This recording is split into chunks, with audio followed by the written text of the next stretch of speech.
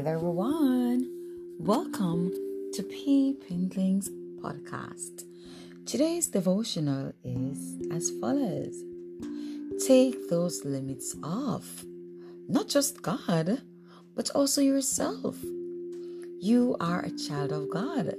So what makes you think that you can't do something great like owning your business or bouncing out of that sickness?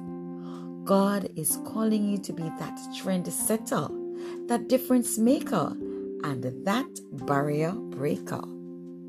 This can be achieved by spreading love and showing kindness. Kindness can transform someone's dark moment with a blaze of light. You'll never know how much your caring matters.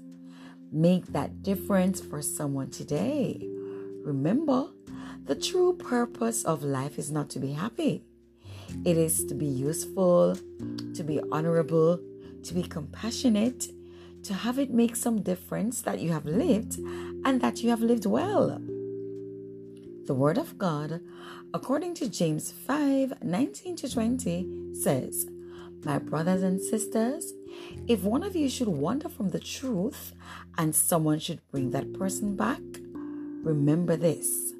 Whoever turns a sinner from the error of their way will save them from death and cover over a multitude of sins." Make a difference one day. Bye.